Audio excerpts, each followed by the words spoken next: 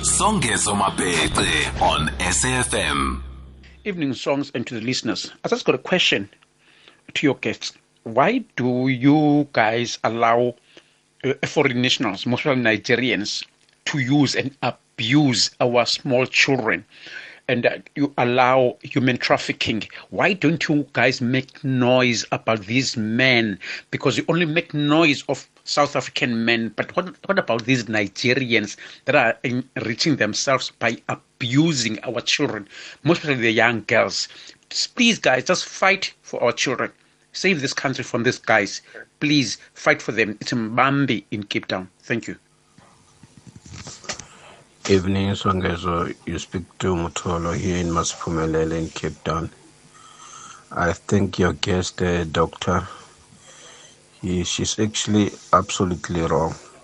She's very educated, but she's willing to represent another woman to be a slave on the road to sell her body. I think the doctor should have to encourage those females to go to school rather than to become the slave. That is wrong. It's not African. Doctor, please do the right thing. Thank you.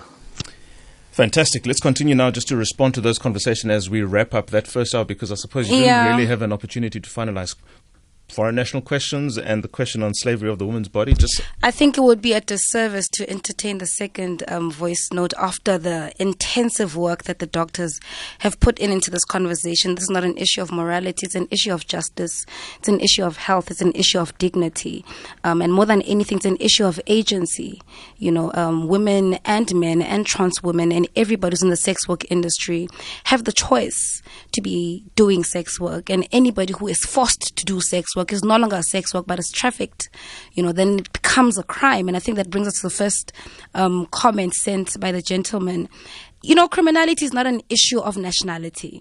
If your issue is the exploitation of South African women, then it's not a national issue. It's not a nationality issue, because black women in particular are exposed to immense and piles of violence in this country at the hands of different kinds of men in the workspaces, in political spaces, in their homes, where they are with people they trust. 86% of young children, because they mentioned young children, who are molested by people they know, by their relatives and their parents.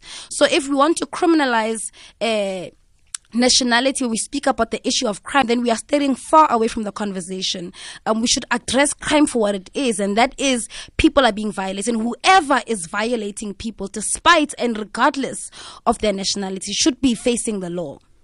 Fantastic. Well, that's going to move us right into the next conversation. Let's then have a frank diagnosis on the state of the continent, and Naledi's going to lead this conversation with you. Good evening, Dr. Shakira Choonara, public health practitioner and a member of the African Union's Youth Council. Good evening. Are you well, Doc? Good evening, Songezo. Yes, I'm doing well, and yourself and your listeners? Well, man. Thank you so much for asking. Let's then have a frank diagnosis on the status of the continent. This discussion will be led by my guest as well, Ms. Naledi Chirwa. Naledi, do you have something to say to Shakira? I do. Dr. Shakira, thank you so much for joining us tonight. I think this is an important conversation, like all the conversations we've had really tonight, but more on the sense of, seaming through the thread on an African content basis. You've done a lot of work on diagnosing the state of the continent and worked with the AU as well. I just want to know from your perspective, during this pandemic, how do we move towards strengthening the research aspect of COVID-19 and the response to COVID-19 continentally, if I may? Naledi, firstly, it's exciting to speak to you when I heard that you're on the show as well. Jumping right into it about COVID-19, just the other day, and of course this is not said in a way that I want to be European in any way, but just the other day I was engaging with the European Union, and if you go onto their website and you look at their response to COVID-19, they've ensured that they're increasing supply of equipment. and personal protective equipment as well, medications. They pumping in vast amounts of money into their specific region. Whereas when you compare to the African continent, what's happening at the moment is we're continuing our dependency model. Yeah. We're accepting equipment, we're accepting everything versus let's pump up the supply of everything. Yes. Not the Madagascar cure specifically. I don't want to get into that, but I want to talk about medications. I want to talk about personal protective equipment. Absolutely. I want to talk about research. This all needs to be coordinated. And it's starkly different, like I said, to the European Union. And for me, it's a question of why? Yeah. Why are we still not doing this?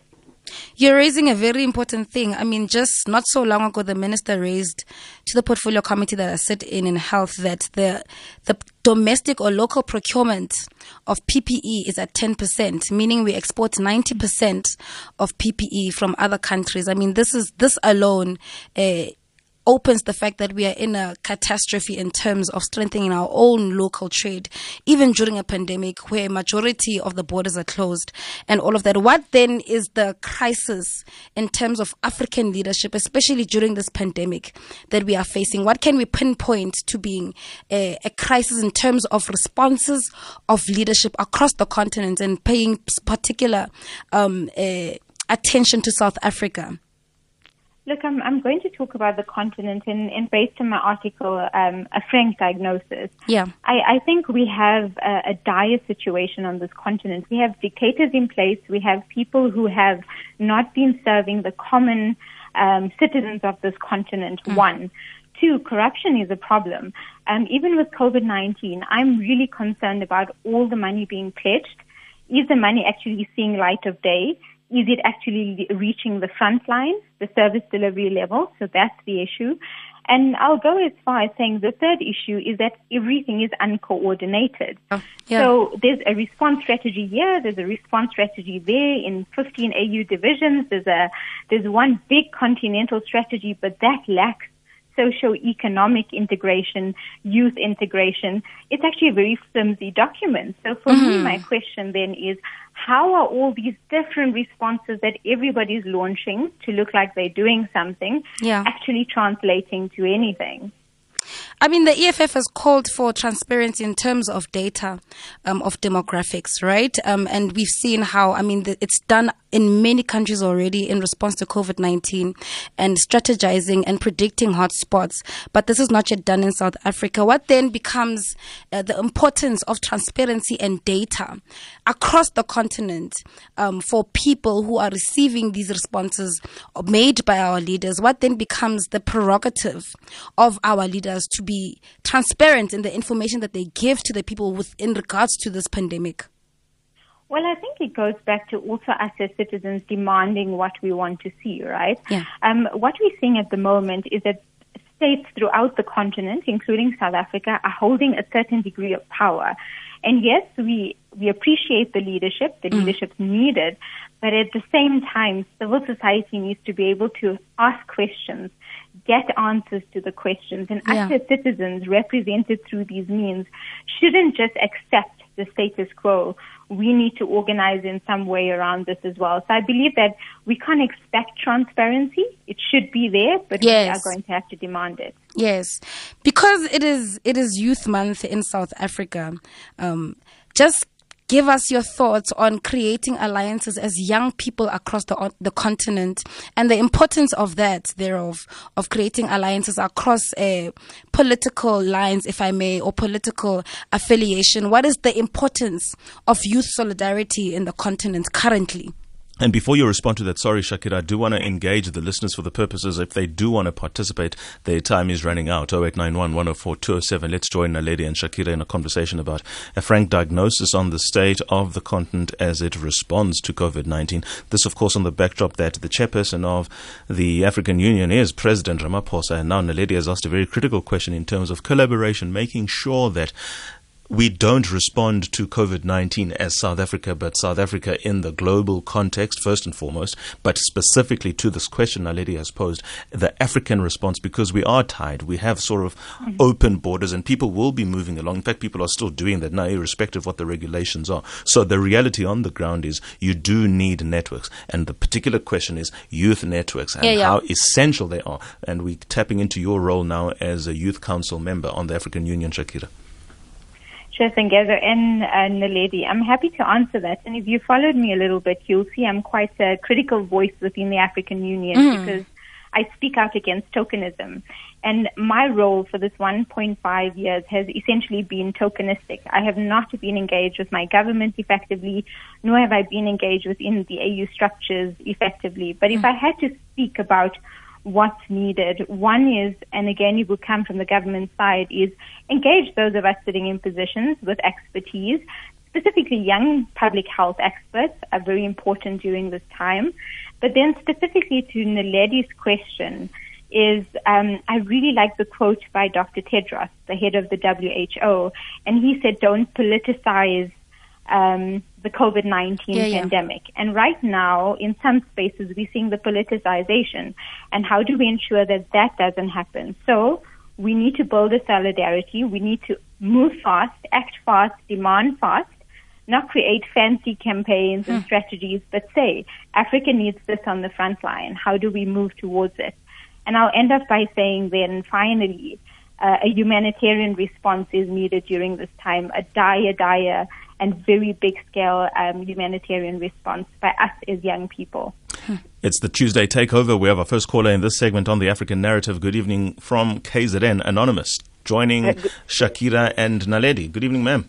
Good evening to you, Songezo. How was the banana cake? I'm still waiting, eh? Yeah, I'm still recovering from my wounds. Down. I'm so sorry.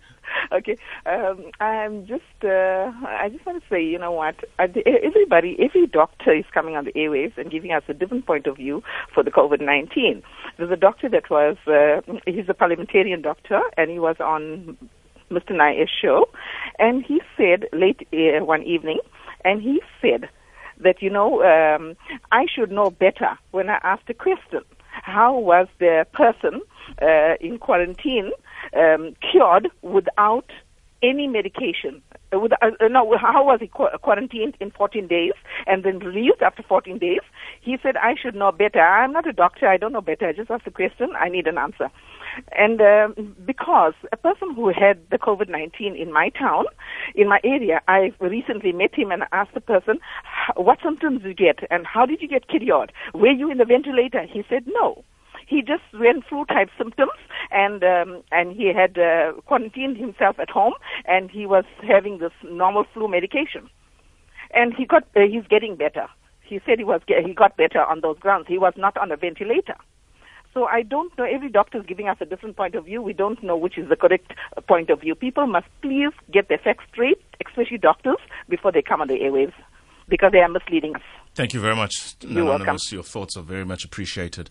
Yeah, I think, it's such an ongoing conversation. It's a new virus, like many people have said, and the research surrounding it is still ongoing to date. But what we do know is that there are people who are dying to COVID-19. The minister just released the stats again today, and there's people who've passed on once again, right? Choonara, Africa needs activists and not leaders.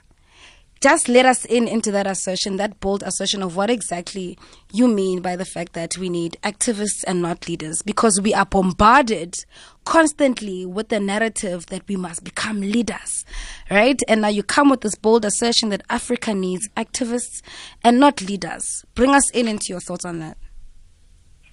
Look, it comes a little bit from my work in public health as well, so not just on the AU and the spaces I've been observing.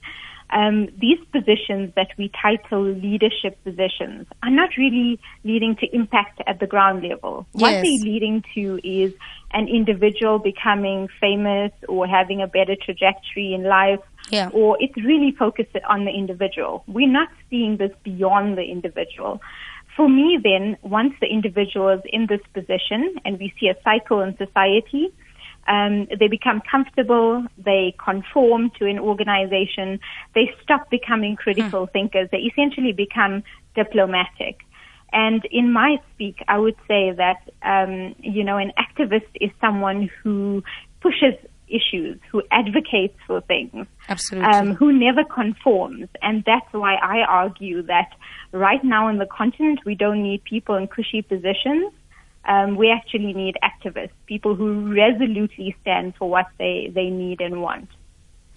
Do you then associate leadership to positions, or do you also associate it to activism? Because if we say that activists should lead and advocate for change and for whatever reform that they are calling for, are they not leading in that sense? And lady, you're going into, I guess, a bit of language, and I agree with you. Mm-hmm. Essentially and ideally, leadership is meant to play that role overall. But what I'm alluding to is leadership positions, and what they have become. And that's why even within these so-called positions, I call for an activist to be there. Absolutely. Thank you so much, Dr. Shakira Choonara, for joining us tonight. We appreciate your efforts. We appreciate your contributions to the conversation, and have a great evening. It's a pleasure. Fantastic. Bye. Dr. Choonara is a recipient of a number of prestigious awards, including being listed as the Africa Youth Awards 100 Most Influential Young Africans in 2018 and 2019, National Research Foundation's Next Generation Female Researcher, one of News 24 100 Young Nelson Mandelas for the Future, a One Young World Ambassador, and an Obama Africa Leader. So when she talks about activism, and I'm coming back to you just to finalize the segment, Naledi, I think it is important for young people in particular, because at times, and I suppose naturally so, the trappings of leadership, the position that is, will always be inviting. But I think at the same time, especially going back to what I opened the show on, the value of activism is best expressed in what the youth of 76 were able to achieve, without any promise of anything other than the achievement of a particular goal that generation as a challenge was faced with. Now for the youth of this generation, especially in a global pandemic as COVID-19, how would you summarize the need for activism to be especially resuscitated? I think activism is very much inherent in the nature of South African youth as is. South Africa at some point was noted as the protest capital globally, right? So we do know for a matter of fact that South Africans do have a protest nature in them and do have a sense of demanding what they deserve and demanding their rights and service delivery. And coming from a protest organization, protest is something that is easily part of our conversation and our language as the economic freedom fighters. That is how we came into the movement to begin with. After the launch of the EFF Students Command in 2015, when we initiated into the movement as student activists, that has always been our language as student activists. When we called for Afrikaans must fall, that was activism. When we called for insourcing now, that was activism. When we're distributing pads and still are, that was activism. When we are calling for fees to fall, honey, that is activism. When we call for free education consistently and substantially, that is a form of activism. And I think we organize and mobilize and agitate in different ways, and there must be an appreciation for the different forms of activism that happen in the country. Even our scope is not only an issue of classism that even persists, where we look at certain kinds of activists and afford them the voices that we don't afford other kinds of activists, like activists in rural areas. I lived in Taung for over a year working with young girls in 2018, fighting issues of health and access to health with young activists in Taung in the Northwest. Those are activists that don't get calls to radio stations, right? So even our spectacle of seeing what activism is should change and not always be elitist and classist. Fantastic point to end that note on, and I think it really does boil down to, in the sense, making the circle bigger and having those voices who are on the margins, who have no less a perspective and experience and ability to implement the change that a given society or generation is required to fulfill as a mandate. Now, lady, thank you so much. It was a wonderful time having you so much. Thank you so much. I had so much fun. Thanks to your listeners and the voice notes and everybody who tuned in. Let the conversations continue. It's a battlefield of ideas.